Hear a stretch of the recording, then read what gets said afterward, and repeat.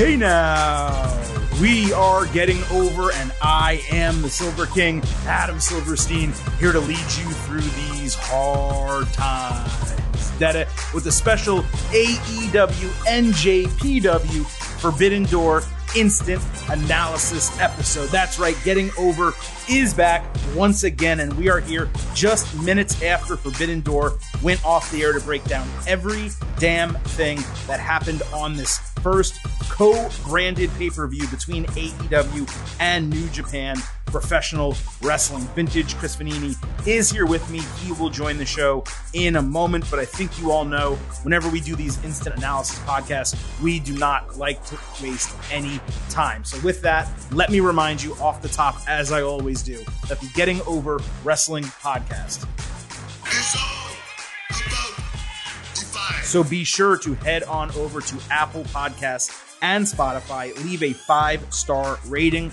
Also on Apple, leave a review. Let everyone know how much you love the show, why you listen, why you subscribe. Every time there is a new 5-star review, we read it on the podcast, and we've been doing that a lot recently, which means you guys are leaving those reviews, and we greatly appreciate it. Also, please do not forget to follow us on Twitter at Getting Overcast. Not only do we tweet every single time a new show is published, but we tweet during every episode of AEW and WWE television. That way you guys can know our thoughts as those programs are going on. We also do live shows on Twitter Spaces. We post polls that you guys are able to contribute your thoughts, which we have for pre and post show grades for Forbidden Door. You will hear about those in a moment. Long story short, every reason in the world to follow us on Twitter at Getting Overcast. Now, only for these instant analysis episodes, very special. It is always late at night. The Silver King, Vintage Chris Vanini, we crack cold ones just to celebrate a little bit and have a good time, loosen up,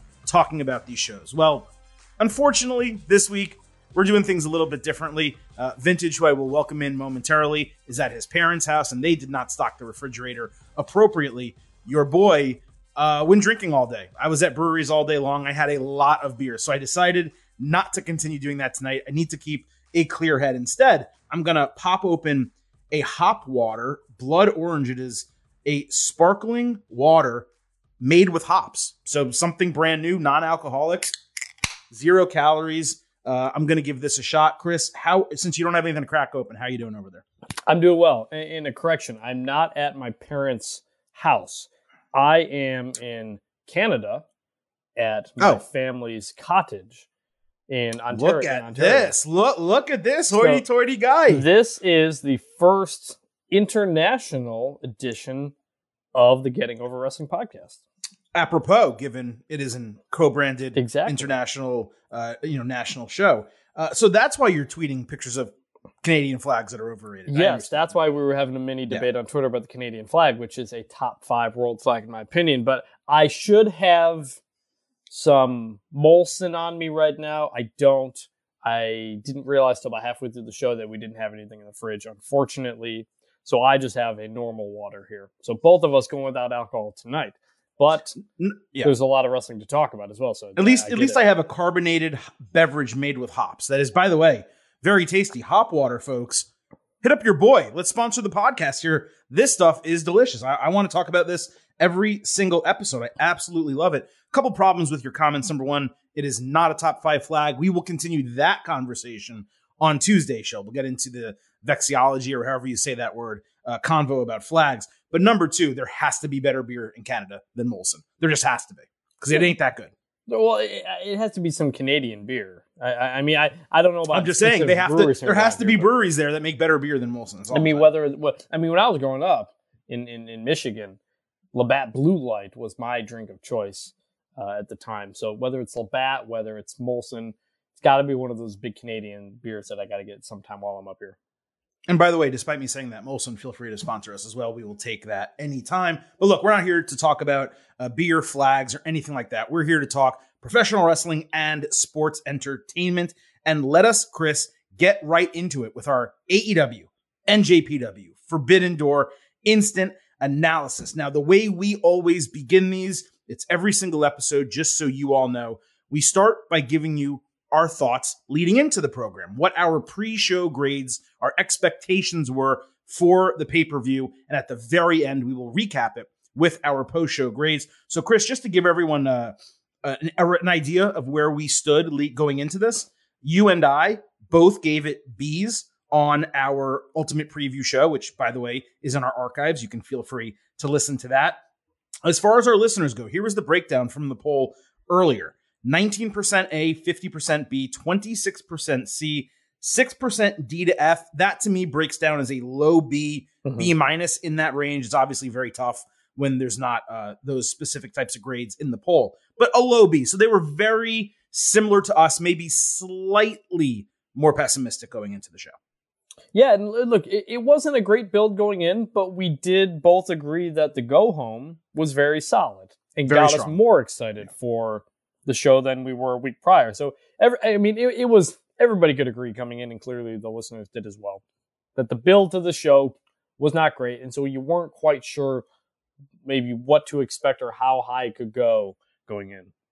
Agreed. There just really was not a strong build to the show, top to bottom. A lot of that is because things did change. There were injuries, absences, a ton of, it seems, extenuating circumstances leading into the show, but also just things were sloppy. However, the Go Home Dynamite was very entertaining, and it really did juice you up for the show, especially because, hey, look, it introduced two elements that ended up being the biggest elements on the show. One, a mystery opponent that we will get into talking about momentarily, and Kazuchika Okada, maybe arguably the greatest wrestler in the world right now, at least top 5, inarguable that he's top 5, unlike the Canadian flag. So, those two elements being added to the show, not necessarily at the last minute, but on the Go Home show, did amp up expectations and excitement. And I think that's why both you and I were at Bs and why the listeners were maybe slightly below it, low B, B minus. But before we get into all the individual matches, we're going to break down the results of every match with grades, with our opinions and thoughts. I just wanted to talk about a couple individual quick items that led into the show. Continuing this string of injuries and absences that have plagued wrestling, by the way, across the world, AEW, WWE, New Japan, Tomohiro Ishii and Hiromu Takahashi were both ruled out of the show a couple days before it began. Ishii was in that All-Atlantic Championship match. It was one of the bookings I was looking forward to most on the entire show. I love Ishii. Everyone who remembers me from my old podcast, he was one of my favorite New Japan guys. Takahashi kind of barely mattered, given his match was booked this past Wednesday, and he didn't necessarily need to be in it. A couple other things. The commentary team started out as Excalibur, Kevin Kelly, who's the English play-by-play man for New Japan. You probably remember him from WWE, and Taz. And they sounded great together and were super entertaining. But then as the show went on, like Tony Schiavone showed up, then Jim Ross came on, and I'm not exactly sure why they decided to do that, but I much preferred the original team that we got. And if those three had done the whole show, it would have been awesome. And then one last thing, the setup. AEW used that dialed down set that it last used, I think, for Dynamite in Los Angeles. And the set was fine. The graphics kind of at times looked like portals. I thought that was pretty great. The problem I had is this felt like an obvious situation to use a special set, given it's a dual branded show. And the thing is called Forbidden Door. I kind of wanted a huge door somewhere. And I just kind of wish they had leaned into that and, leaned into the fact that it was dual branded and used a hybrid ring, the steps in front like they do in Japan, or maybe different turnbuckles. From a referee standpoint, they were all AEW referees. Maybe you could have gotten Red Shoes to come over or a couple New Japan officials. It just felt like it was an AEW show with New Japan talent, when what I really wanted was a mixed AEW New Japan show. Sure. And by the way, spoiler alert, I really like the show. And we're going to get into everything. Me too. We love the show. Before we get into that, we really like the show. Great show.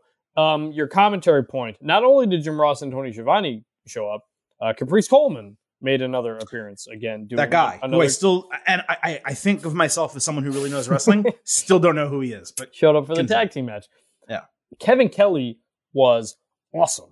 Yeah. I would love for, I mean, Excalibur does a great job, but I would love for Kevin Kelly to be part of the permanent team, because he's really good at both listing off, why things are important, but also kind of telling a story while doing that, as opposed to just saying, this guy wrestled in this company and won X championships, blah, blah, blah. He was great. The 3-man booth worked really well. No matter who is involved, 4-man booths are too much. and that was true here again today. As for the setup, look, I mean, I want AEW to do special stages. I want WWE to do special stages outside of WrestleMania that we generally don't get. I miss that period of wrestling. I think especially for AEW, when you're only doing 4 or 5 shows a year, go a little all out and make the stages a little bit better. But this was still a nice, fine stage for what it was. And yeah, I've been to one New Japan show when they were in Dallas a couple years ago. That's my only experience kind of really seeing that whole setup. And obviously things are a little bit different there. And I think you're right. You probably could have incorporated a little bit more in their different way. But it is an AEW show kind of in the US. So I get it too. Absolutely. Okay, so the way we do these instant analysis, it is the opposite of our Ultimate Preview. The Ultimate Preview, we work with the low card. We go all the way up to the main event, but we do not keep you waiting here on the instant analysis. We start with the big news. We start with the main event, and we work our way down the card based on what we feel the most important matches and moments are. So that's exactly what we're going to do here, and that means we are starting with the interim AEW World Championship match, Jon Moxley against Hiroshi Tanahashi. Obviously, this was the final match on the show. William Regal entered with Mox. I believe it was the first time that happened. Tanahashi worked on Mox's knee. He caught him with a running cutter. There was a fight in the crowd, like for real, that distracted fans, and it really toned down the energy of the match. And it started really hot, but it completely toned it down. And shout out to Michael Waterloo, who I know was in attendance and gave us that information. So thank you. But someone started a fight, had to get pulled out. Anyway, that distracted for a while as Mox put Tanahashi in a Texas cloverleaf. Tana hit a really nice somersault senton for a near fall. Mox put him through that ringside table with a Uranagi. And he, in that moment especially, appeared to be working heel as he was prepared to take a count-out victory. He was cool with Tanahashi just working his way back into the ring. Moxie had a sling blade inside, only to roll outside and then blade himself for no reason. There was so much blood that I legitimately think he cut himself too deep. And the referee was actually concerned. Like, I don't think it was kayfabe. I think he was worried that the cut would not stop bleeding. Tanahashi hit a great high fly flow off the top rope outside. Mox came back with a paradigm shift inside for a 2.9 that really did seem to be 3. Tana hit high fly flow standing and another flat, but a delayed cover ended up being a false finish. That's usually how he wins matches. Mox immediately rolled him over into the bulldog choke, but he refused to submit. Tana later kicked out of a huge lariat at 1 that got a really nice pop. Mox bludgeoned him with elbows and locked in a rear naked choke. The crowd chanted for ace, but Mox moved to the bulldog choke again. Tanahashi escaped. Mox finally came back with Death Rider for the 1-2-3 to win the interim title in 18 minutes. This was a classic professional wrestling match. Like, the go-home sequence, the finish, fantastic. It protected Tanahashi, and it made him look like he took all of Moxley's best shots in order to lose. And that's what you want when you're dealing with someone of his caliber in New Japan. It also sold Mox as a heel, but we'll get to that in a moment.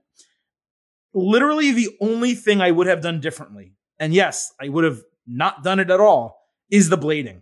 It was not only distracting, but it was completely unnecessary to the match story or to my entertainment and enjoyment level of the match. It added absolutely nothing whatsoever. There was no justification for it. Nothing happened in the ring that led to him possibly, breaking skin, such as if there's an exposed turnbuckle or if someone bites you or something like that. He literally ate a sling blade, rolled outside, and bladed for no reason. So there was no justification for it, and there was no purpose to it. And I will admit, it did slightly downgrade the match for me because it was distracting, and that plays into match story and match quality. So I went 4 stars and A- for this. It only downgraded it a 1/4 star, but either way, very good match, worthy main event, the right winner, but the blading was completely unnecessary.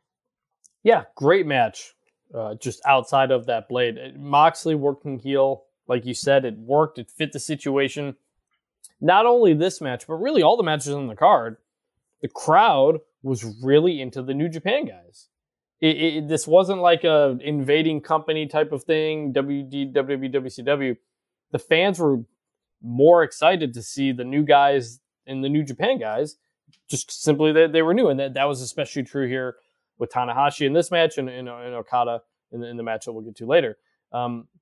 So the match was booked great for that reason, especially because now Moxley is the interim champ. CM Punk's going to come back at some point. they'll have a deal. CM Punk's probably going to be face in that, I think. So it all worked out really well. This match did not have a ton of false finishes, and I honestly think that worked. Like it wasn't something that it felt like it needed. It felt like a major heavyweight clash. So that was really good. The blading, look, it's called the Sling Blade. It's right there in the name, I guess. Apparently, it's a really sharp move. It was ridiculous. Like it's one thing if you earned it, do something, do a turnbuckle, do a head into the stairs, do rough's not looking. You hit a guy with something. Like you got to do something. I just can't understand the planning of that match and deciding, all right, this is when I'm going to blade. Like what? How do you build to that? And by the way, sorry to interrupt you. They have Blood and Guts coming up Wednesday. Right. So they have a show where the main event is going to be blood everywhere. And if you wanted blood to close this show, to promote Blood and Guts, we'll talk about what happened after the match in a moment. You blade there. Yeah. You have an opportunity for 1 or 2 or 3 people to blade. That's where you do it. You don't do it in the match where it made 0 sense and it had no impact on the story. And it took away from it. Correct. Honestly, that's the only thing I'd really take away from the match because that was distracting. Like it was a really solid match. There weren't any real problems. Yeah. Everything fit. It's just the one blading kind of really took you out of it for a while because of how bad it was.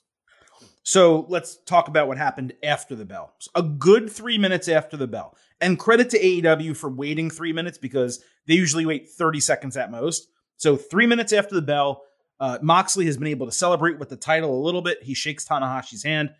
Out of nowhere, Chris Jericho and Daniel Garcia attack both of them. Eddie Kingston, Wheeler Yuta, Santana, and Ortiz run down. Fans start booing. I don't think they were booing the heels. I think they were booing the decision to do a post-match attack. Now, maybe I'm projecting there, but that's what I heard. It was like a rumbling low boo. It was not like, boo, F you heels. You know, it was like, oh, this sucks, right? But again, maybe I'm projecting. The rest of Jericho Appreciation Society runs down. Then, spoiler alert for a match that we're going to be talking about in a moment, Cesaro runs down to clean house and do the swing. This was obviously just to promote Blood and Guts on Wednesday. But Chris, coming off of a really strong main event, this was idiotic. Let me make this clear. You just crowned an interim champion. Now, granted, okay, AEW has done a lot this last month to tell us that the interim champion doesn't matter. But still, you just took a guy in Jon Moxley, who all week was the center of a media blitz, overcoming addiction, moving into possibly being the first 2-time AEW World Champion, and you overshadow his moment with, wasn't just a brawl, but it was a horrendous brawl, and it was completely unnecessary. They did a brawl at the end of Dynamite. They did a brawl at the end of Rampage. Let me tell you something, AEW, Tony Khan. Everyone who watched Forbidden Door is going to watch Blood and Guts on Wednesday. You did not need to promote the show. Mox did get a few minutes to celebrate, like I said, but I thought it was atrocious decision-making and not the way this show should have ended. The show should have ended with Moxley on top. And one last thing, and then I'll let you get in, Chris. The whole match, they book this guy as a heel. He works heel the entire match. As you said, the expectation is Mox is the heel, CM Punk is the face when they eventually fight for the title. And then after spending 20 minutes making this guy into a heel, now I know they have the match Wednesday, so they can't avoid it. But they could have avoided the post-match attack.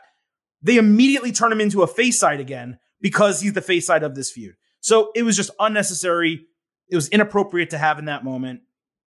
Just really poor decision making.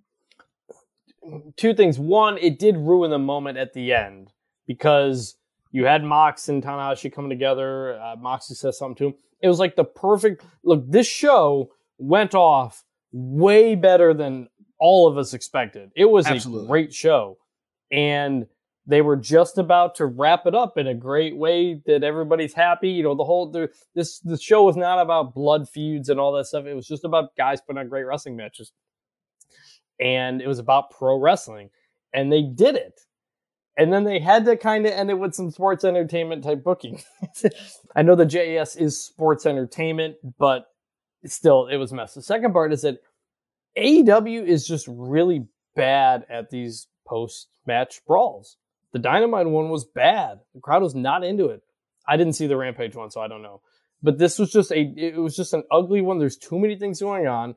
They did get Cesaro Claudio to come in to do the spin, so they got one big spot out of it, actually.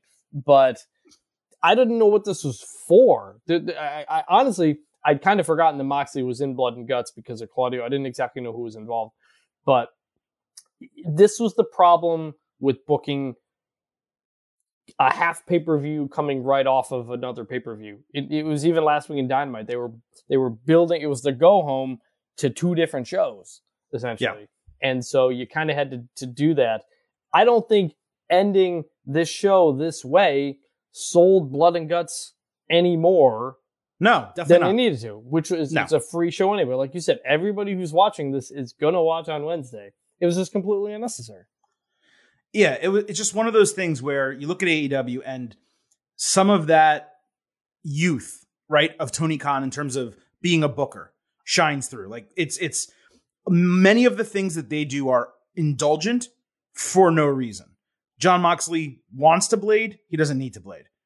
Tony wants to do a post-match attack. He didn't need one. They didn't need to bring Cesaro back out. He had his moment. He had a great moment. Guess what? People want to see him again. They're going to tune into Blood and Guts. They just saw him twice on one show. Now, that's not going to make them not tune into Blood and Guts, but it just was unnecessary. He already had his massive, huge pops and moments. The response he got at the end in the main event, yeah, they cheered for the swing a little bit, but when he ran out, everyone was just like, oh, there's Cesaro again. You had the signature moment with the entrance. You don't need to do it a second time. It's not going to be as good the second time as the first time. Look at CM Punk. They try to replicate his entrance a million different times. Well, that first one was special. The rest of them aren't. They're still good, but they're not special. So why do it again? So, we're spending too much time on it, but it was just totally, those two things, the blading and the post-match attack, were unnecessary. The show was really ramping up well. And I think the key moment at the end of Forbidden Door, Mox, Tanahashi, standing there, shaking hands, co-branded show, new interim champion. That's a great shot. It's selling it to your Japanese audience. It's selling it to the American audience. Everyone's really happy. It felt like everything that happened after it, it almost overshadowed the fact that it was a dual branded pay-per-view. It's like, all right, we're moving on to Blood and Guts with all of our guys. So that's it. Let's keep going here. Okay. IWGP World Heavyweight Championship. This was the co-main event. The champion Jay White defending against Kazuchika Okada, Adam Cole, and Hangman Adam Page. So New Japan had their own announcer for the pre-match ceremony.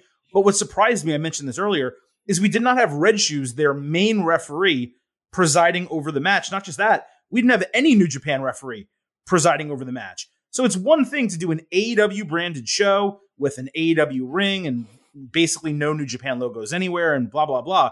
But to have three of their championships on the line, two in matches that did not have another title on the line, and just have AEW referees, to me, it felt like an oversight. And it was a little bit strange given the, predominance of the title, how important it is to that audience to not have one of their referees on it. I thought was strange. Regardless, okay. Okada got a tremendous response, huge.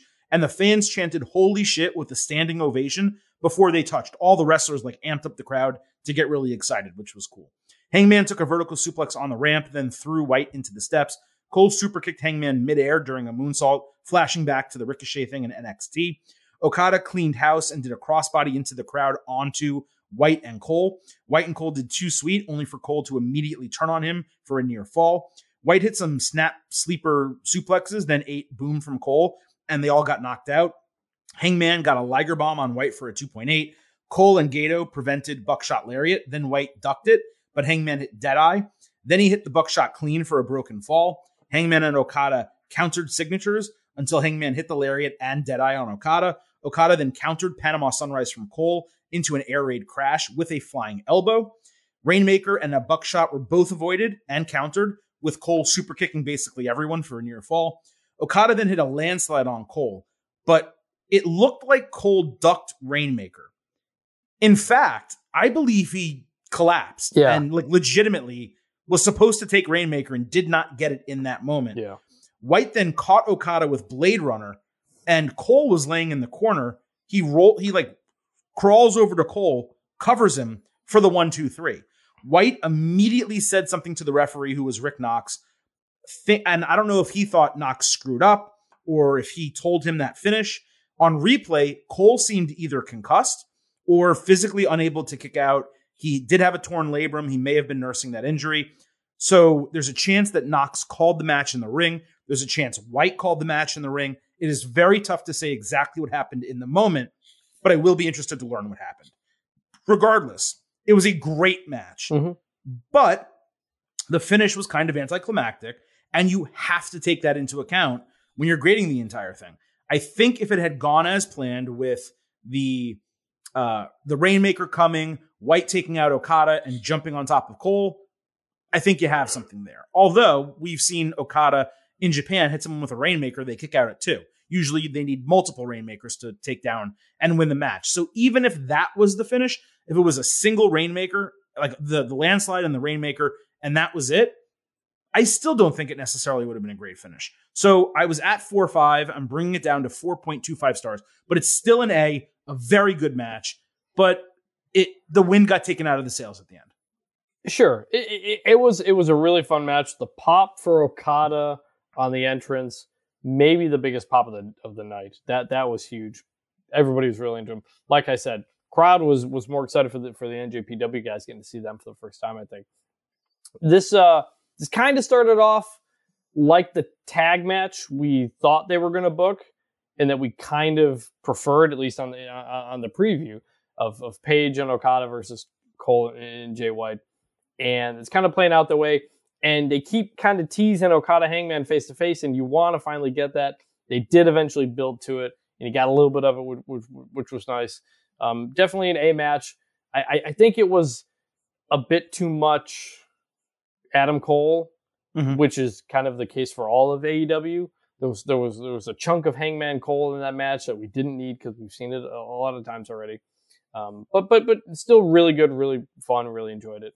The finish, Cole did try to kick out at the end. I don't know if he just didn't kick out well enough or what, but when they showed the replay of the whole thing, Cole kind of tries to kick out with his left shoulder, and Jay White is rolling off him at the same time. So I don't know. Yeah, he physically could not do it. I don't know if that kept his arm down or if he just didn't, because he certainly couldn't get it higher. I don't really know. My thought was that Cole maybe hit his head or something on the scoop kind of sitting power slam that Okada did. I think the landslide, it was right before the Rainmaker that didn't happen. So perhaps that's where things happened. I don't know. I'm sure we'll find out. Hope Cole's all right.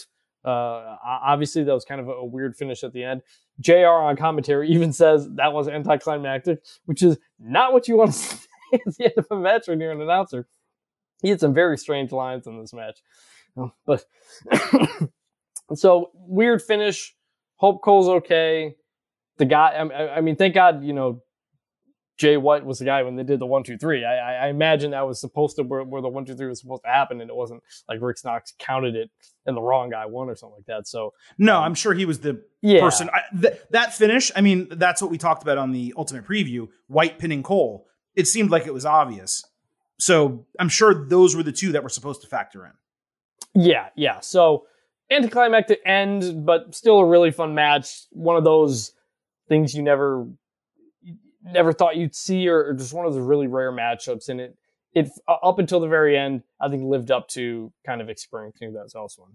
It would be pretty great next year if Okada is the champion, to do Okada Hangman Page 1-on-1, which I think is what a lot of fans actually wanted because it was teased here. To do that match next year when they got into it together, and they did not touch much in the match. It was usually other people. That does seem to be that could be the main event next year. Yeah. If they did that. That'd be pretty awesome. All right, let's keep going here. Zack Sabre, and of course we hope Adam Cole's okay. I mean, yes. When he did land on the landslide, to your point, it was either his head, he may have landed on his shoulder there. It also could have been a stinger situation. Mm-hmm. So it's just very tough to tell, but we hope, of course, Adam Cole is okay. And the last thing that anyone needs, obviously Cole himself more importantly than anyone else, but is another injured wrestler in this endless string of summer injuries that just won't stop. Every brand, every company, it is just horrendous at this point. Moving on.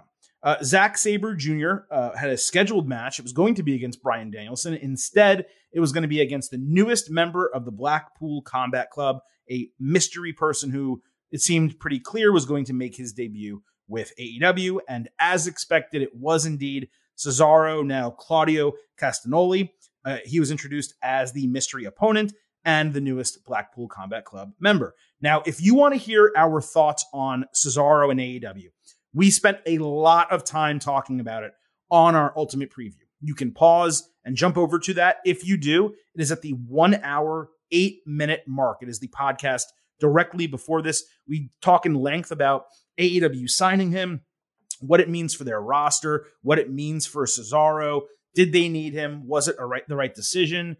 Blah, blah, blah. So we go into that in depth on that Ultimate Preview. So if you want to pause, you can jump. Or when the show is over, go back to that 1 hour, 8-minute mark on the Ultimate Preview show, and you can hear our full thoughts on Cesaro. So he got a massive pop, as one would expect. And I loved his theme. It was a sampling of the 1812 Overture, and it was just a total banger. So good job, whoever made that. Claudio hit a European uppercut at the bell and immediately followed with a neutralizer for a false finish that was like 20 seconds into the match. Sabre then slowed things down as usual with joint manipulation. There was a nice spot where Sabre had Claudio in a triangle. They rolled over the ropes and he maintained the grip outside. And then Claudio walked him like around the ring, up the stairs, onto the apron, and then powerbombed him with one arm into the ring. It was very cool. Sabre countered a swing with a guillotine and then got an abdominal stretch on the ropes. Claudio came back with an avalanche gut-wrench slam. He tried the swing, but sold an injured arm. They alternated sharpshooters and a heel hook. There was a short "This is Wrestling" chant. Sabre worked the shoulder and taunted with Bryan Danielson's kicks. Claudio then caught him with a pop-up European uppercut, discus lariat, and powerbomb for the win. It was a very good match, and Claudio's selling of the shoulder, that played the most important role in the entire thing. I went 4 stars and A-. It was a really strong debut for him overall. He's going to be awesome in Blackpool Combat Club. He's going to be awesome in the Blood and Guts match on Wednesday. And I'm really curious to see what AEW does with him long-term. Yes. Obviously, we all kind of knew what Cesaro was coming. We talked about that in the preview. We all expected it coming.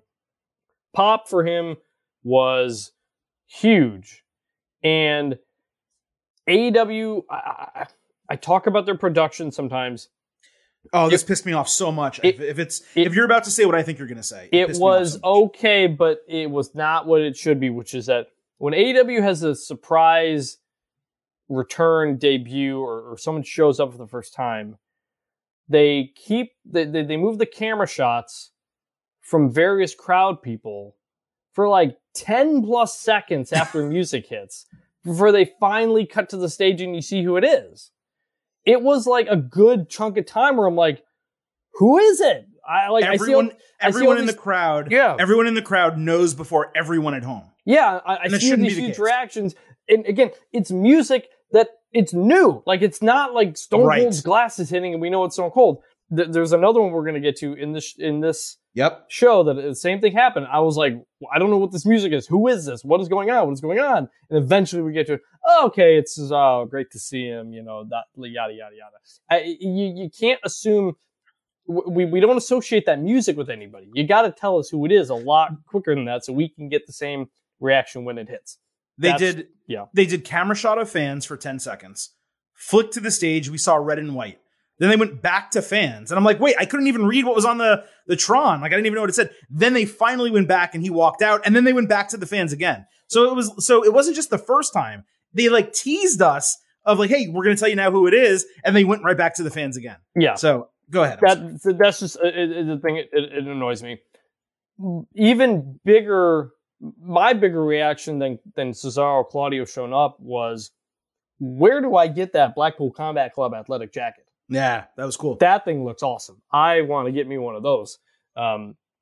So that is awesome. Also, Claudio continues to get more and more handsome by the year. Dude is incredibly good looking, and just every time you see him last couple of years, awesome. Awesome for him to get that reaction, the crowd. He really soaked it in. He felt like a big deal in a way that he didn't enough in WWE in this moment, and I think the fans understood that whole thing. Match was great. Got to show off his strength. Got to do all these kinds of things. I picked him to lose in our preview. You picked him to win, so you got this one. Oh, dude, I got the whole show. I batted 1,000 on this show. Yeah. I think this might be the only one we disagreed with. So as for future Cesaro, don't need to repeat everything we said in the preview, but the gist of it was we both thought he'd get a huge pop. He'd look awesome in this match, and we're going to love him. But going forward, what is there for him to do? We've seen tons of WWE people come into this company and just kind of float around for a while. Keith Lee is someone who should be in a world title picture that comes to mind. So I don't really know what Cesaro's future is. Him being in a faction, I think, makes things more interesting. However, the last month plus of the Blackpool Combat Club has been nothing. After they added Wheeler Yuta, they've just kind of been doing this blood and guts stuff. They're not really doing much. So we'll see. But overall, really liked it. One more thing. As we're speaking, Tony Khan's media scrum is going on. Apparently, he says they signed Cesaro on June 2nd. And it was only like a week ago that Brian Danielson, told Tony Khan he probably couldn't do the pay-per-view. And they suggested Claudio. And Tony Khan said, funny enough, he's actually under contract. So nobody knew, apparently, that he had signed Cesaro almost a month ago. So apparently that's how things played out. Interesting. Well, to a couple of your comments there, let me say this. That's the most action I've had all year. That covers the Keith Lee and the Cesaro rugged good looks portion of that. Yes. Regarding the rest, it's going to be interesting to see what happens with Cesaro. Blackpool Combat Club is the right vehicle for him, especially with Danielson out. But long term, again, we're a little sheepish on what's going to happen there. But please listen to that ultimate preview, the 1 hour, 8 minute mark. We have a full conversation about Cesaro, AEW signing WWE wrestlers, the whole shebang. We get into great detail on it. One other thing I wanted to note before we move to the next match. Yes. So after the bell, Jim Ross points out, he goes, he's a pro wrestler, not a sports entertainer. And I just found this to be so freaking unnecessary. Like, all of these guys and girls, I want to make this very clear. WWE, AEW, New Japan guys only, obviously, etc., Ring of Honor, Impact, AAA, they are all professional wrestlers and sports entertainers. Now, maybe for one person, the dial shifts more one way than another. Maybe someone is 75% professional wrestler and 25% sports entertainer, and the other person 75-25 the other way, but they are all both. And it is kind of absurd now, and it's only been enhanced by the Jericho Appreciation Society gimmick because they are sports entertainers, but this happened well before that was even a thing. The constant hammering into the audience's head that this is professional wrestling. If you watch this, you're a real fan. And if you watch anything else, you're not. And it's constant and it's repetitive. It turns me off as a viewer. Now, maybe that's a really stupid thing to say. And maybe most people don't feel that way. But at the beginning of the company, year one, when you're making that differentiation, I kind of was cool with it. I understood what they were doing.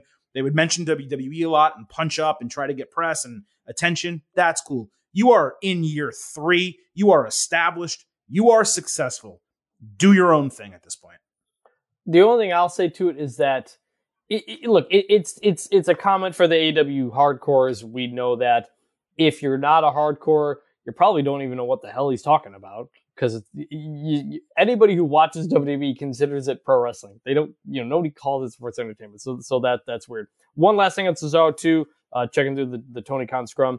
He wasn't sure if he was going to debut Claudio in this show or the Death Before Dishonor Ring of Honor pay-per-view, which is apparently going to be a thing on Bleacher Report. I don't know when, but July 23rd. They're doing it July 23rd. Okay, there you go. So maybe Cesaro is kind of doing part of that Ring of Honor stuff. I don't know. We don't really know Ring what of Ring of Honor is. Really? Yeah. We don't. Yeah, we don't really know what Ring of Honor is yet. God. I don't know if they're going to get a TV deal or not. But regardless, Cesaro for Ring. I get it. I guess on one respect, but these.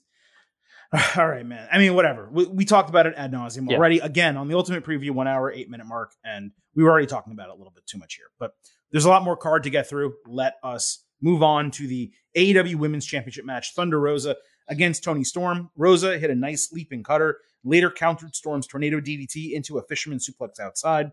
Storm hit a German suplex on the apron, her tornado DDT outside, and a hip attack, plus another tornado DDT inside for a near fall. Rosa hit a code breaker, running knee, Death Valley driver, and Thunder driver for a 2.8.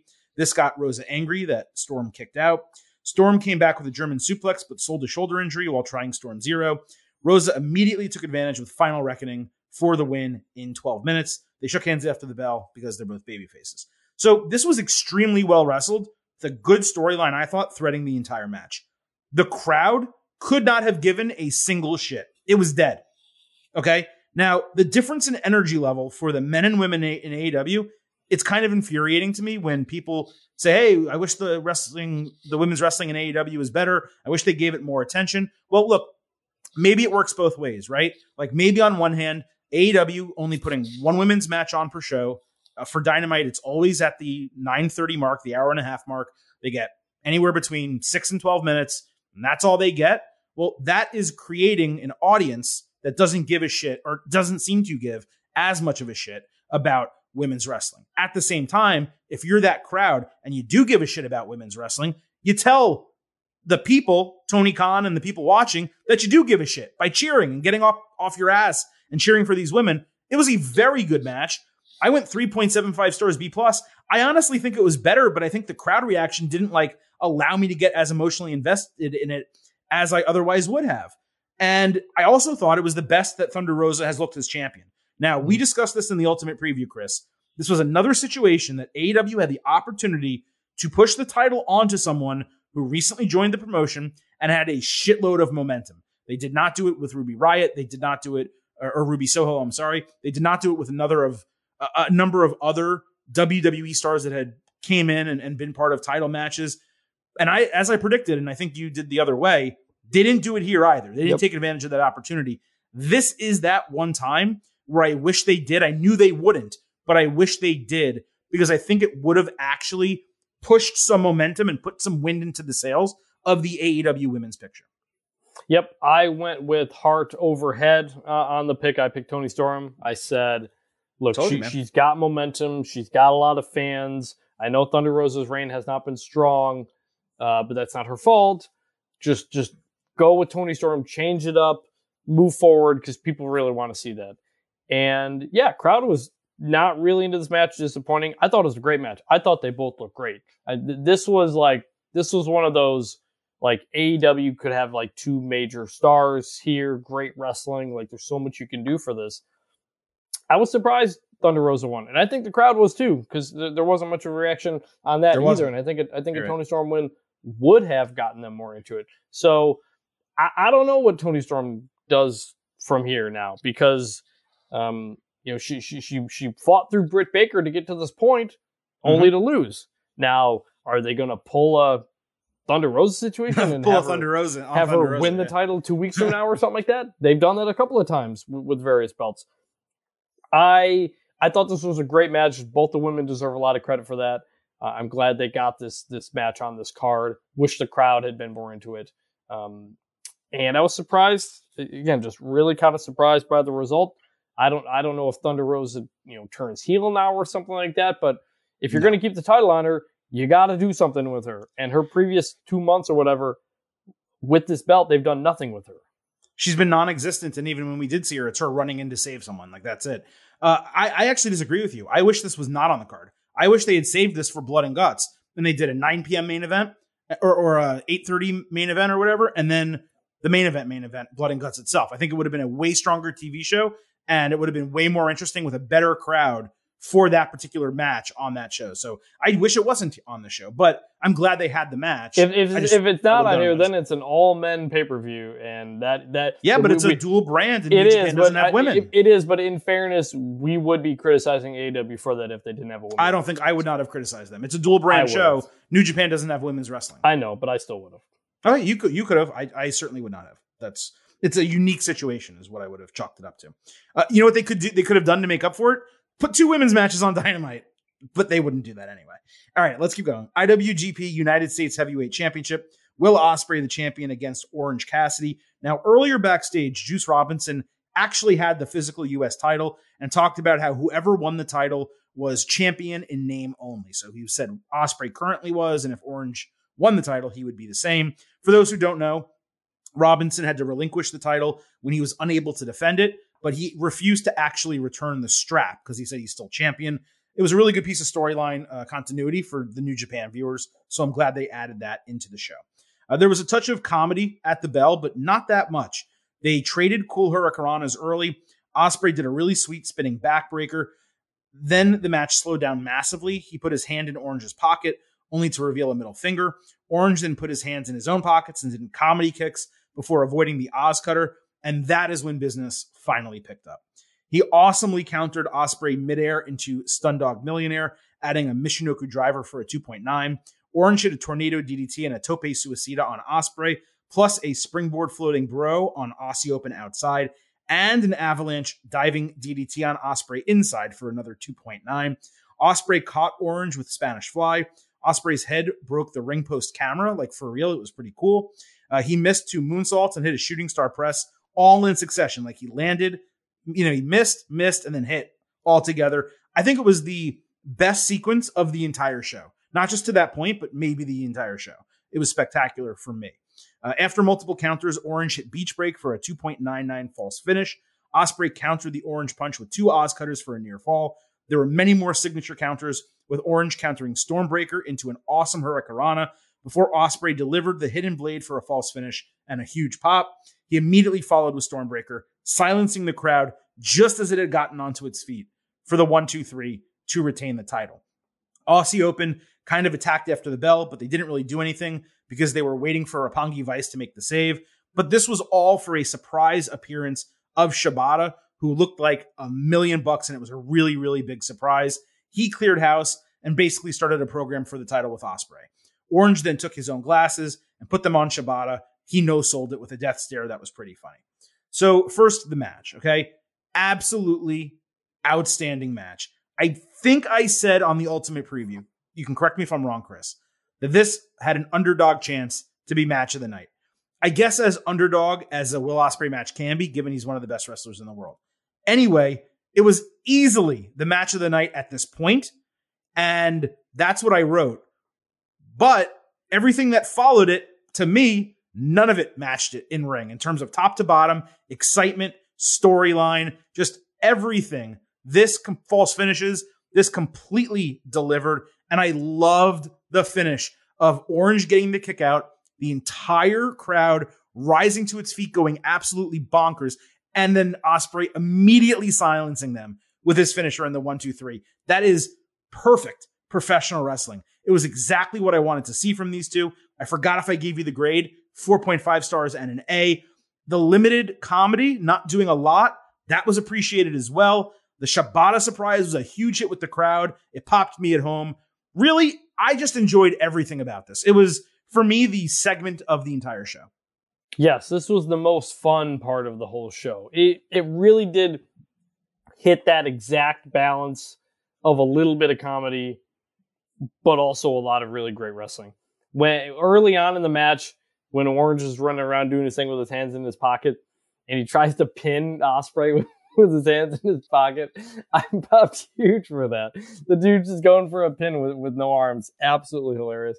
This was just a lot of fun. I watched this show, by the way, with my brother and my dad, who are coming with me to Blood and Guts on Wednesday. And I think this was the most enjoyment we all had from the whole show. This was match of the night for me as well. This is, what it is, honestly. It's a mix of wrestling and sports entertainment, if you want to call it that. That's, and I think that's why everybody just kind of got into it, because that's what that balance does. Orange Cassidy, he's cut back on the comedy stuff. It's not like when he debuted. This wasn't really like the Pac match back in the day, because that was almost full comedy. This was a lot more Orange getting fired up, doing stuff like that, and that's where the character needed to go. But he can still do those comedy things that the crowd loves. This was great. There were really good kickouts. Ospreay had some great kickouts, which really sold the false finishes. Awesome stuff. The Shibata appearance at the end, same problem with the Cesaro debut. A lot of shots of the crowd before we finally saw who came out. I was unfamiliar with the music. I didn't know who it was. I'm vaguely familiar with Shibata so I can't say much to him about what it means to see him there. But this was the first part where I got confused of like, everybody's going nuts. Show me who this is so I can react to it. We finally got it. So that was another one of these that I said I was going to mention. Good stuff. So let's move on to the AEW All-Atlantic Championship. They were going to crown the first ever champion for this title. We had Pac against Miro, Malachi Black, and Clark Connors, who was in as the replacement for Ishii. Of course, that made Connors the obvious fall guy in the match. The heels were on the same page for a bit until they argued and fought. Pac hit his cool corkscrew tope after 10 minutes, plus an avalanche shotgun dropkick on Miro. Black grabbed a table and leaned it on the barricade. Pac ran Miro into the ring post before Connors speared his ass through the table to a really big pop, and I didn't expect that at all. Then he went on a really hot run with 2 near falls. Black stopped a Black Arrow, and Miro came into the ring for a super duper plex on all 3 guys. He hit Pac with a pump kick, and then locked in game over. Pac nearly grabbed the ropes, so Miro put it back in. Black broke it by spraying mist into Miro's eyes, and then Pac took advantage of an armbar by hitting Black Arrow onto Black before forcing Connors to tap with the Brutalizer in 16 minutes. This was one of a couple matches on the card that was very slow for the first half, but picked up massively in the finish. I didn't find it to be enough to jump into the A range, even though it was really exciting. It just wasn't really there for me, like altogether. It just felt like it was 2 different matches kind of put together, but it was really entertaining. I went 3.75 stars and a B+.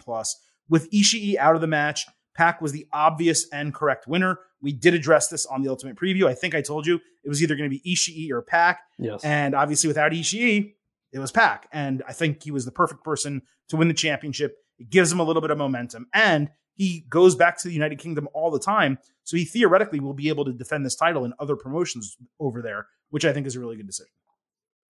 Funny thing watching this match, it was the first time my dad had ever seen Malachi Black.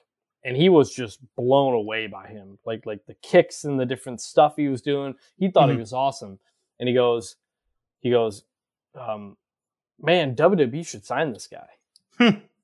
And my brother and I had to tell him, well, funny thing about that, they just let him go for no reason whatsoever. No reason whatsoever. And he couldn't believe it. This was fun. I enjoyed it. I thought, it was kind of 2 stories going on. There was the Pac Malachi Black doing its own thing. And then there was kind of Miro Clark Connors doing his thing, and Miro just kind of being dismissive of him the whole time. They kind of made Connors was obviously the fall guy. And so he looked so small that it kind of felt like he didn't deserve to be there. But that made his hope spots work even bigger. Yes. When he gets the spear through the table, there was another spear in the middle of the ring. People got into it because they didn't see that coming. So I thought the match was actually booked pretty well, all things considered, because 4-man matches can be really kind of a mess. So this all worked. I really enjoyed this. Probably give it BB+ type of range. We said this on the opening preview, but the All-Atlantic title, I think, or at least should be AEW's international title, where you'll see it from time to time on AEW TV when Pac's in town. But for the most part, if he's out in England or somewhere else in Europe, just kind of doing his thing over there, he'll have the title with him. That helps spread the AEW brand, which I think is a good idea for AEW, considering they have way too many titles as it is. If this is one that's not going to be really on TV much, I think that works. For sure. Yeah, I thought it was very entertaining. Mikey Mulvihill, I'm sorry if I said that wrong, at Mikey_Trolls, he wrote in, couldn't stop thinking that they would all be great in the IC title scene with Gunther. And the reason I read this on the show, I actually had the exact same thought watching the match. It felt like it was a really good Fatal 4-Way WWE Intercontinental Championship match. Like, that is what I thought of. And then I was like, man, those are like upper mid-card talents that they had, all of them, with the exception of Connors, of course. But the other 3 guys, they had all of them, and they booked them all incredibly poorly. And here they are putting on a fantastic match all together for AEW. So I just couldn't shake that. Yep. And it was cool to see that Mikey and other people, I'm sure yourself included, had those same thoughts. And I think the crowd was, by the way, the crowd for this show, we'll talk about more at the end, crowd was great. Yeah. Other than that women's match, they were in it the whole time. And this was a match I think that got elevated by the crowd. If this was in WWE and it was an intercontinental thing going on, I don't think the crowd would have been as into it. I just think obviously the AEW atmosphere is different. Also, I do hate the name All Atlantic. I think you could have just called it the International Championship, the AEW International Championship. Well, the problem with all we already talked about Intercontinental, and I don't. Didn't we already talk about this, or did I do it solo on the show? I don't remember. Well, the problem with it is the people who are competing in it aren't all Atlantic. Right, that too. It's just, they're on the Red Sea, the Dead Sea. They had Ishii, he's the Pacific Ocean. Like, it's just a terrible title name. It's a good-looking title. It's a terrible, terrible title name. All right, let's move on to a couple more championships. The winner takes all match. The Ring of Honor and IWGP Tag Team Championships. FTR, the ROH champions. United Empire, the IWGP champions. And Roppongi Vice in a triple threat match. Very quickly, on Rampage, we had Cash Wheeler against Jeff Cobb. Cash picked Cobb off the ropes for a powerbomb for a near fall. Cobb soon hit Wheeler with Tour of the Islands, got the win. It was a good, not great match, 3.25 stars and a B. The partners and everyone else in the match brawled immediately after the bell for a good 5 minutes until the show ended. That was the other brawl I was talking about. I just wanted to make sure that I mentioned it. As far as this match on Forbidden Door. So this was second on the main show. It featured the far inferior rules where only 2 men were legal at any given time, despite it being a triple threat match, despite 2 championships being on the line. Dax Harwood sold a shoulder injury right after the bell and got brought to the back. It seemed like a work. Jeff Cobb showed out really early. Dax quickly made his way back with his shoulder wrapped up to a pop, so it was clearly bullshit. He hit Cobb with 2 German suplexes, and Trent Beretta helped him for a superplex. Cash blind tagged for a huge splash and a 2.8 false finish. Rocky Romero and Wheeler teamed up for a spike pile driver on the Great O'Khan. We got signature move spam for a bit with Cobb hitting a really insane standing moonsault. Yeah. Trent got a shoulder up on a false finish against the IWGP champions. Roppongi teamed up for a strong 0 with a missile dropkick for a broken fall. The referee then counted to 3 on Dax in what was a total botch that did not end the match, and it got a "you fucked up" chant from the crowd. It was blatant. FTR then caught Romero for the big rig and the 1-2-3 to claim the titles with a huge pop in a 16-minute match. So the botch slowed down what was a really strong finish, but it didn't hamper the match much. FTR winning was the obvious move. In fact, now that I say that, every single match on this card, and I'm not saying it in a bad way, but every single match on this card was completely predictable. And I'm not trying to do a Barry Horowitz, but my point is, on the Ultimate Preview, Chris, I said I batted 1,000. I didn't just bat 1,000. Every single time we talked about who would take the fall or how the match would finish, it's literally exactly what happened on the show. Mm-hmm. Now, sometimes, as Triple H would say, sometimes predictable things are good. And in this case, I'll largely say that they were. But I will note when we get into the final grades, one of the reasons that my opinion will be what it was is that nothing surprising actually happened on the entire show. There was never a moment where it was like, I didn't expect that, other than Shibata coming out. That was a nice surprise. But I'm saying in terms of match finishes, decisions, title winners, all that type of stuff, none of it was surprising whatsoever, at least for me. As far as this, going back to this, the Dax kayfabe injury, it just kind of felt unnecessary. I would have rather had him in the match the entire time than have him leave and come back. But despite the inferior triple threat rules, there's plenty of tagging, and it was clear who was legal the entire time. That's a positive. Mm-hmm. So I went 4 stars and an A-. The Dax injury, they worked me. They got me. So I was happy to be worked. I wasn't sure. Like, the way it happened and the way he kind of came out of the ring, it felt real.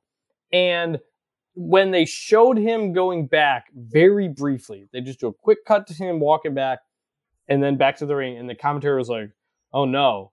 And I was like, if this was WWE, I know it wasn't work because they wouldn't show us. But I don't know how AEW would handle these things. I thought it was real. And so then when he comes back and he realizes, okay, it was a work. But I popped for it. It was great. It worked. Was it unnecessary? Probably. But I thought they executed it well. Match was fun. Obviously, like you said, not the right rules for a triple threat tag team, but it stayed pretty clear who was legal and all that. Enjoyed the hell out of the match. This was the one with Caprice Coleman on commentary. The 4-man booth, again, we don't need it. It was too much. The sell by who took the pin? It was Rocky Romero, I think, took the pin. Mm-hmm. Yep. That was a great sell of the big rig on the finish. Tremendous sell there. The counting, the botch count at the end, obviously a problem. But, again, we got to the result we wanted, so you kind of look past it. FTR is now the ROH, IWGP, and AAA tag team champions all at once. That's awesome. They also cut a great promo after the match. I think EdJPW tweeted it out. So it sounds like they're looking forward to going to Japan and doing some stuff. So that's going to be pretty cool. FTR, they freaking rule. 7-star FTR, this new thing kind of that they're going with. I love it. I love them. They're awesome. Very cool to see them win. Yeah, I assume they're going to be in the World Tag League over in New Japan, which would be fun. But don't just forget the fact that they're holding these 3 titles now. But they're previous AEW champions. They won the SmackDown and Raw and NXT titles. And they probably have some other ones that I haven't really, encountered as well. But you're talking about nearly 10 different championships that they've held. Yeah. For promotions, right? And it's absolutely wild. They're on a great run as a tag team. I'm glad AEW is behind them. And yes, so when we talk about people moving over from WWE and being improved, for a long time, FTR to me was kind of exactly the same. But Correct. Ever since this run has started and Dax has had the singles matches with Punk and they're kind of doing this stuff, FTR is being utilized so freaking well by AEW right now. Yes. They deserve a lot of credit, and AEW deserves a lot of credit for how they're being booked. This is the kind of run that puts FTR in the all-time great tag team category. Well, it gets them in the conversation. It gets them it starts to kind of get them down that road, yeah. Yeah, agreed. All right, we had the Young Bucks and El Phantasmo against Sting, Darby Allin, and Shingo Takagi. Now, this was scheduled as an 8-man match, turned into a 6-man match because I believe Takahashi was, he had a fever, I think, and he wasn't able to travel over. So Sting didn't show up when his music hit. A double of him was shown in the rafters, old school style. When the lights went off and came back on, he was atop the entrance and he splashed the heels. There was a mix of comedy and good action early. I was surprised how much comedy they did. And I wasn't familiar with Phantasmo, so I didn't realize that was the type of wrestler he was. But he tried to twist Sting's nipples and then later punched him in the balls. And that is a real sentence that I just said. Darby caught Phantasmo with an over-the-top cutter, and the Bucks hit everyone with super kick party, except Sting completely no-sold it, and the fans popped. The heels went on a run of splashes and high risks. Phantasmo walked the tightrope for a springboard moonsault. It was very cool. Sting went for a tope when the heels caught him with a triple super kick. The Bucks collided as Sting avoided a BTE trigger and hit a double scorpion death drop. Sting missed a spot and then left the ring when he was supposed to be in it. So he re-entered the ring and then twisted Phantasmo's nipples himself. Again, a real sentence I said.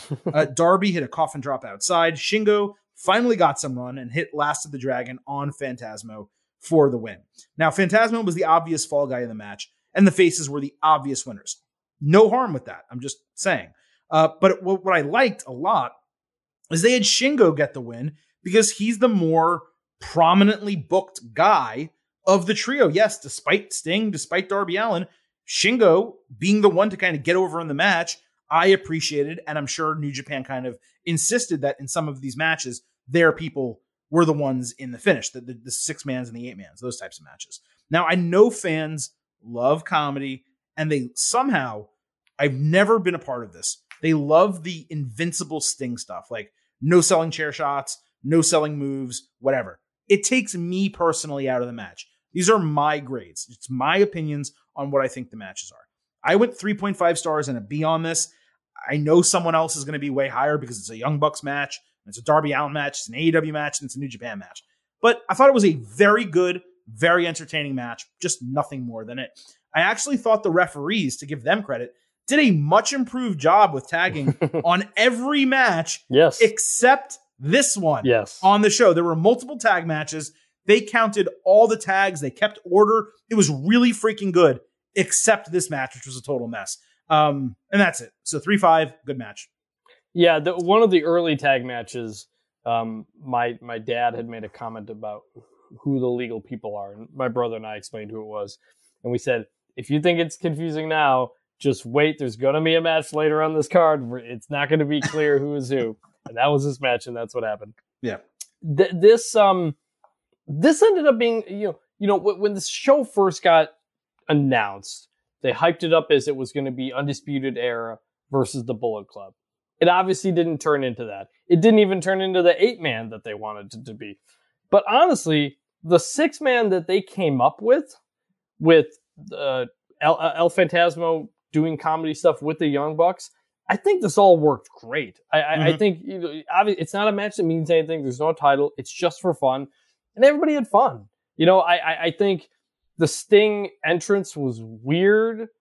Like, you didn't need to fake show him up in the rafters. You could have just, lights go out, lights go on, he jumps off the stage. It was kind of confusing what was going on there.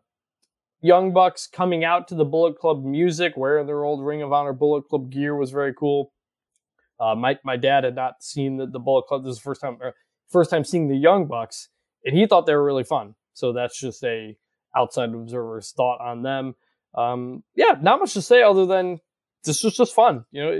I know you graded a B+ or something like that, but for what it was, where it was on the card, it was what it needed to be. It worked.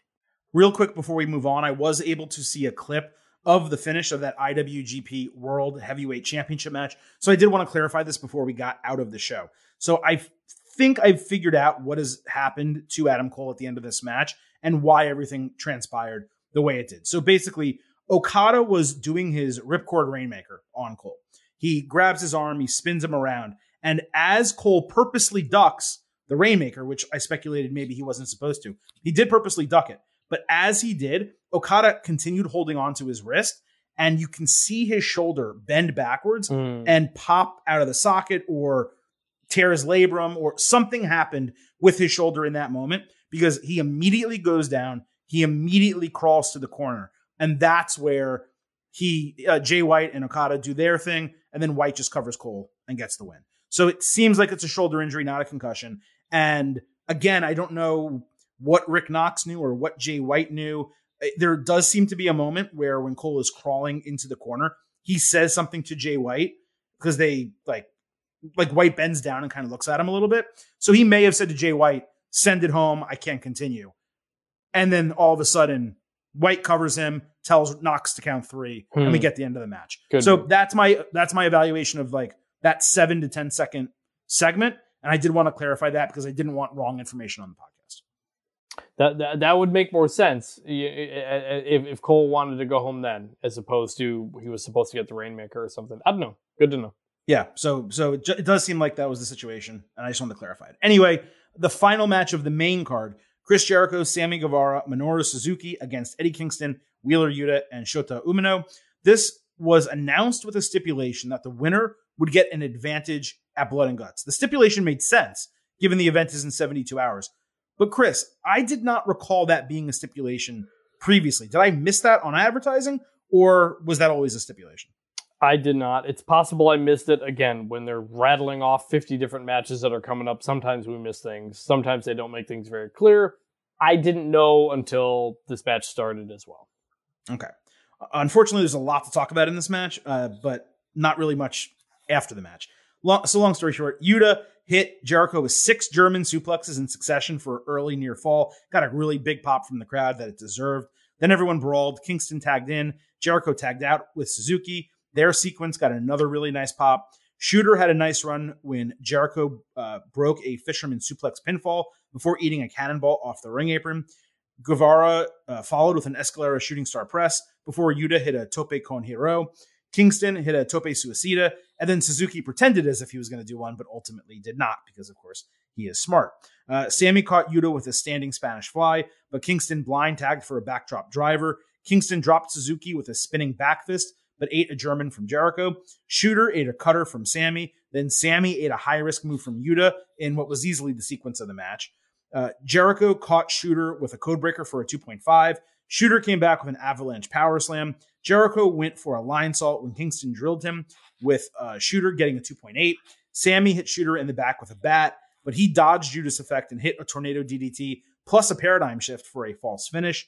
Shooter then put in the walls of Jericho, but it got broken. Suzuki took Kingston out with a Gotch pile driver. Shooter was later celebrating when he ate Judas Effect clean for the pinfall in 19 minutes. This started and finished slow, but the two sequences that I just detailed were a ton of fun. I wrote down 3.5 stars and a B. I'm wondering if on rewatch I go higher, because that sounds a lot more exciting than I maybe gave it credit for. But B+ match. You can't really ask for much more from a low card 6-man tag team match. It was also the right booking to have the heels get the win, especially given the stipulation. And lastly, Shooter looked great. The kid has a really bright future. It was cool that they called back to the Jericho stuff from Japan. And a good portion of this match was about making Shooter, which was awesome. Yes. And comparisons to Tanahashi were, because of his hair color and the way he looked and acted a couple times during the match, they were pretty tough to avoid for Shooter. You don't want to put that on anyone, just like you don't want to say Austin Theory is going to be the next John Cena or Randy Orton. But there were moments during this match where you looked at Shooter and you're like, there's something there with this kid. He's going to be really good. So good match and a good moment for him. This was a lot longer and more fun than I expected it to be. This ends up as the second longest match on the card, 19 minutes. This was, by the time this match ended, we were a half hour into the show. Mm-hmm. And I texted you, I said, looking forward to starting this podcast at 3 a.m. This was, again, they threw a stipulation on at the beginning as far as I knew, and didn't expect much. And then it got really crazy those last 5-10 minutes. I did not expect it to be that good, that fun. I was completely unfamiliar with the Shooter guy, and he looked awesome. Like, they really went out of their way to make him look good, even though he was the guy who took the pin. So I think NJPW has to be happy about that. AEW happy about it as well. So this was a really, really hot opener. You said maybe you graded it too well or leaned too much into it. Too low, I said. Oh, too low. I'm sorry. Yeah. But yeah, it maybe, I don't know. Like it was just a lot of fun and just kind of came out of nowhere as a match. It was like, if the whole card's going to be like this, look out. Yeah. And it kind of was. So it did set the stage nicely for the entire show. Yeah, absolutely. Yeah. Now, there were 4 buy-in matches. I thought there were only 2, so I tuned in at 7:30, but apparently the buy-in maybe started at 7. It did. So I don't know if they weren't announced or I missed them from Rampage or I don't know what happened, but Lance Archer beat Nick Camarato. Hiroki Goto and Yoshihashi also beat QT Marshall and Aaron Solo. Apparently the highlight of these 2 matches was QT hitting a 450 splash, which I wouldn't have thought he could do, but I maybe need to go see that. Now, the other 2 buy-in matches that I did see, and Chris, I don't know if you did, but I'll go through them quickly. The first was Gun Club and Max Caster against the NJPW Dojo. Caster crushed it on the mic again. Yes. Danhausen taunted the Ass Boys on the screen before the bell, so they ran backstage, which made it a 2-on-4 match. Billy Gunn got the hot tag and hit a Famouser, with Caster adding the mic drop for the win. This was like the bare minimum. I have no idea why this was on last. They had Swerve in Our Glory. That should have been the final match. I gave it 2 stars and a C-. Did you see this? Did you care? Yes, I saw the whole buy-in. I don't understand why the Gun Club had to run away. Like, why did you need to make this a 2-on-4 match that the 2 men win? Seemed completely unnecessary. But the acclaimed Gun Club entrance continues to be hugely over. It's been a fun twist on it. This is the exact type of thing you throw in the buy-in. So it was fine. It was fun. It was whatever. It was just a buy-in match. So yeah. And then we had Swerve in Our Glory against El Desperado and Yoshinobu Kanemaru. Lee and Swerve both took a beating for a long time. They worked from under for well more of this match than I expected.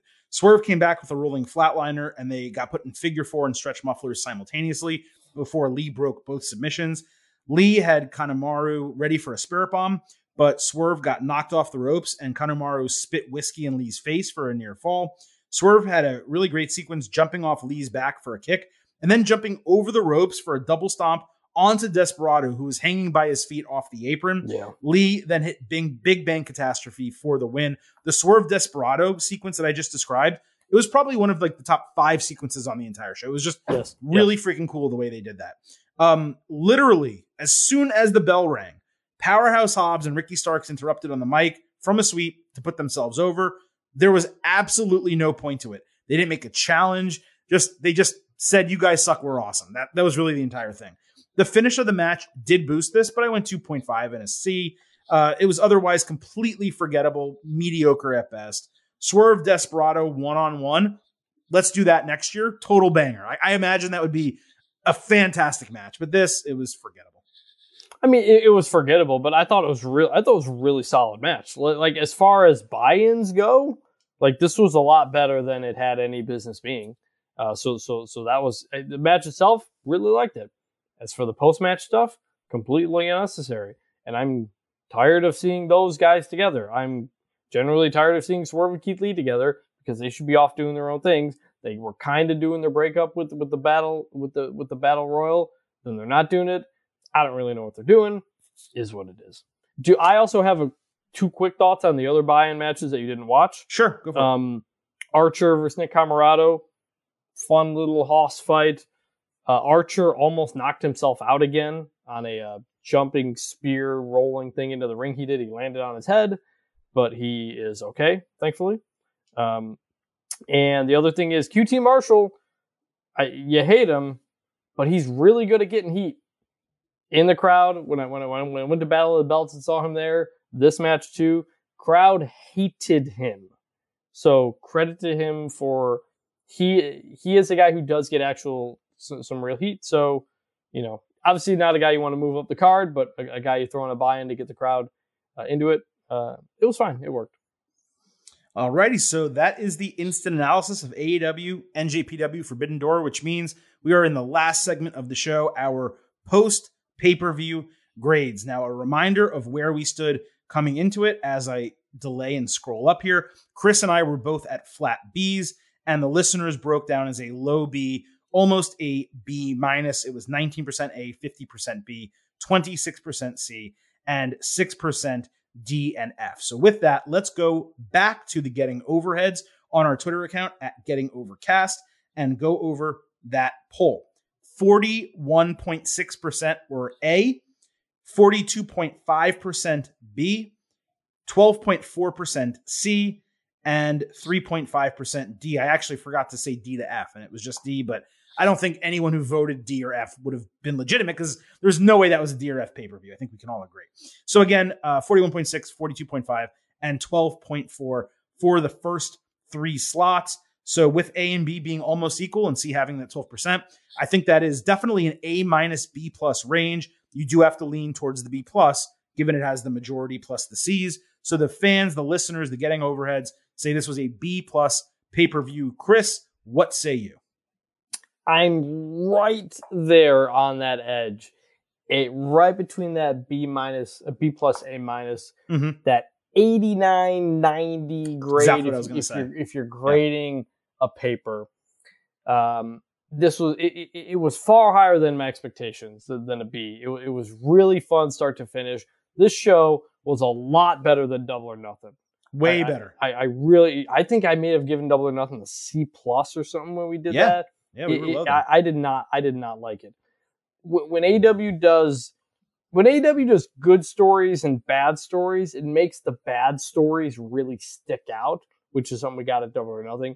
This had no stories. So it was all kind of on a level field and nothing had to be bigger than what it was. The show had moments. It had things you're going to remember and stuff like that.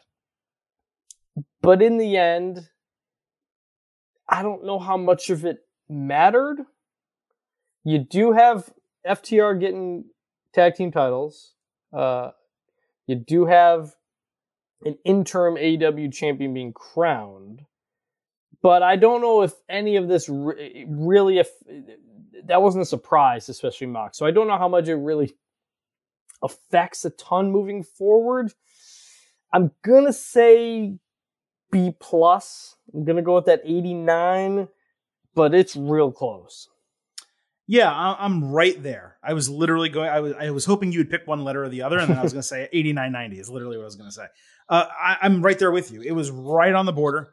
In the moment, of the way I look at the show, I was super, super sports entertained. Yes. By professional wrestling. Okay, it was a very damn good wrestling show. They delivered on that aspect.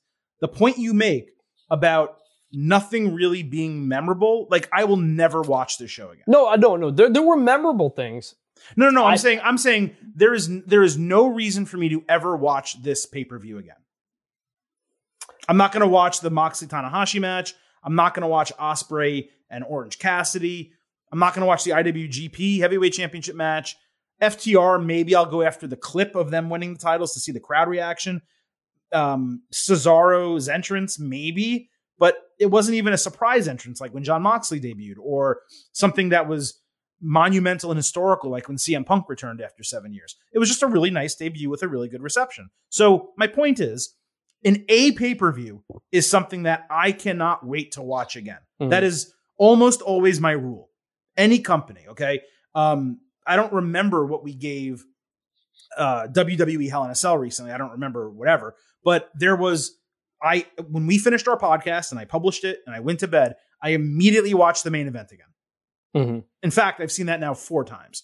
There is no match on this show that I'm going to watch a second time. It's not saying it wasn't a good show. You're not going to watch Ospreay, Orange Cassidy again? Doubtful. It was very good, but I've seen so many awesome Will Ospreay matches. It's like, do I really need to see the Orange Cassidy comedy gimmick kind of, a little bit, match where there wasn't a title change? No, I kind of really don't. It was good. If it comes across my YouTube, I'll watch it. If there's a highlight package, I'll watch it. But I'm not going to sit through another 20-minute match of that. But again, the point really is the show. Am I going to watch the show again? And I'm not. So when it comes to that, I can't. It's not really an A in that capacity. And I actually do disagree with you slightly. There was a little bit more storytelling than I believe you're giving it credit for, but it was minimal. It was very minimal, and in certain spots. I believe, when you kind of look at it, the IWGP Heavyweight Championship, World Heavyweight Championship, the end of that match, the post-match attack at the end of the show, a couple other elements that were just kind of the blading in the main event. It's just kind of like, why did these things need to happen? Why did you have to do this, this, and this? So at the end of the day, if I'm picking nits, which is what we do when we do our grades and our analysis, I go with 89 over 90, and I side with you. It was a B+ show, but it's like literally as good of a B+ show as you possibly can be because the wrestling was so strong and it was so entertaining. And you can have a really good wrestling show that does not entertain you, where you just appreciate the quality of the in-ring product. But this was both. Like I said, that's why I was criticizing Jim Ross earlier. It was great professional wrestling that was very sports entertaining. And that is exactly what I wanted from a dual-branded AEW New Japan pay-per-view. Now, next year when they do Forbidden Door again, I hope it's the dream matches. Like, that's what I really want. And I hope it's not booked the same way as this. I hope they give it more time. They develop storylines. They have people go over to Japan. But they had to do what they had to do this year. They did a really, really good job. But I want to see it meshed more and more cohesive with longer storylines and just a more interesting overall pay-per-view next year. And if they do that, and they put on the same quality wrrestling, you're talking possible A+ pay-per-view. Yeah, the A version of the show is you've got Omega there, you've got Punk there, Bryan Danielson. You've got Bryan Danielson there, you've got Ishii Kota there. Ibushi. Yeah, you've got Ibushi there. You've got that's the A version. You just do this with those guys. That's the A version of the show. Look, this show ended up being about 3 hours, 45 minutes. Double or Nothing was about 4 hours as well. This went by so much faster than Double or Nothing. It really didn't feel like the show dragged. Again, Agreed. Really liked the show. Much better than Double or Nothing. And AEW, it's been down for a little bit, and I'm curious where things move going forward. Now that this is behind them, they got to get back into their own storytelling. That's one of the reasons I had the show as a B+, is that very few things that happened in this show impact AEW going forward. And that's what we got to see next. I'm going to be at Blood and Guts on Wednesday. Looking forward to that. And I'm looking forward to see kind of if AEW can get back in its groove with some stories and stuff now that it's got this behind it after it made for kind of an awkward week of TV. That is an interesting way to end the show. AEW has been down for months at this point in terms of storytelling, TV excitement. It just hasn't been the same product that I think we came to know and very much appreciate. And it was one thing after another. It was the injection of Ring of Honor storylines really for no reason. Some of it was people getting injured, but there was a ton of rematches for a really long time. And the build to the last two pay-per-views before this one, but especially Double or Nothing, was just very disappointing. Mm-hmm. And coming out of it, the company really didn't have any momentum. And then they had to go immediately into this. And I think a lot of people who don't know New Japan at all were probably turned off. I should correct myself here. Not a lot of people, but a portion of the fan base that wasn't interested may have been turned off to the product. And you've seen it in their ratings recently. But they have an opportunity on Wednesday with a signature show, Blood or Guts. They've promoted heavily, Blood and Guts, that they've promoted heavily with major stars in the main event. Cesaro basically making his debut with the company, at least his television debut. They have an opportunity to kind of reset the deck, to put on a damn good Blood and Guts, and then kick off a new set of storylines, clean slate, get the Ring of Honor shit out of there, and just move forward as they build to their next pay-per-view. And I think if they go into this with that mentality, they have a lot of momentum behind their sales, even with the injuries, even with the MJF storyline, with MJF not there right now. He can come back at any time and kickstart shit. They have Wardlow potentially winning the TNT Championship. Who knows when the hell that's going to happen or when they're going to actually do something with him. You heard my criticisms about that this week. But my point is, there is now space for AEW to kind of take off again, which they've really struggled to do over the last couple of months. And it really all starts Wednesday. Yeah. They over-delivered here. They've got some positive momentum out of this, and I hope they can do something with it. Absolutely. I'm looking forward to seeing it in person. All right. Well, that was a very concise, I would call it at least, instant analysis for AEW, NJPW, Forbidden Door. I appreciate you all joining us to break down that entire card. Before we get out of here, please allow me to remind you that the Getting Over Wrestling podcast is all about Defy. So head on over to Apple Podcasts and Spotify. Leave those 5-star ratings on Apple. Also leave a review. Let everyone know how much you love the show. Follow us on Twitter at Getting Overcast. Next time, you can participate in those polls. You can know when episodes drop. And of course, you can read our tweets and interact with us live during all of the major programs. And speaking of what's coming up next, we're going back to back with pay-per-views, premium live events, whatever the hell you want to call them, because this coming week is the go home to WWE Money in the Bank. So we will have on Tuesday our WWE Money in the Bank Ultimate Preview. We will come back on Thursday with our AEW and NXT episode. And then on Saturday, we will have WWE Money in the Bank Instant Analysis as soon as that show goes off the air. And the plan right now is 6:30 p.m. Eastern on Saturday. We will do a live WWE Money in the Bank pre-show on Twitter Spaces. Another great reason to follow us on Twitter at Getting Overcast. So do not miss anything that we have scheduled for next week. We have a bunch of great episodes for you still to listen to. Again, you can listen to the AEW for NJPW Forbidden Door Ultimate Preview and hear our comments about Cesaro at the 1 hour, 8-minute mark. You can go back and listen to our takes on Jeff Hardy's DUI, Vince McMahon's investigation, our interview with Raquel Rodriguez, a lot of really good content from the Getting Over Wrestling podcast recently, and hopefully you agree that we delivered once again tonight. We will next see you on Tuesday. You will hear from us, I should say, on Tuesday at this time for Vintage Chris Vanini. This is the Silver King Adam Silverstein. We are signing off very early Monday morning and leaving you with just 3 final words. Bye for now.